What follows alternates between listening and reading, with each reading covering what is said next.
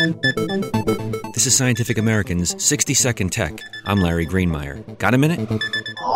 No single event is more important in broadcasting each year than the National Football League's Super Bowl. Now that event looks to be a big draw online, too. On February 5th, Pro Football's championship game will for the first time be streamed online via the NFL and NBC websites. Meanwhile, Verizon is offering a mobile Super Bowl viewing app for its customers. NBC already streams Sunday night football games, so we're not talking about new technology.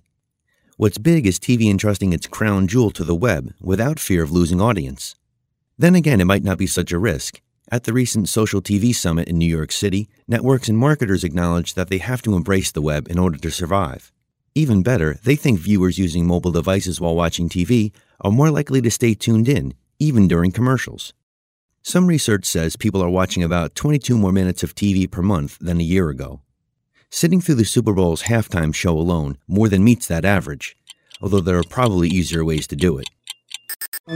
Thanks for the minute. For Scientific American's 60-Second Tech, I'm Larry Greenemeier.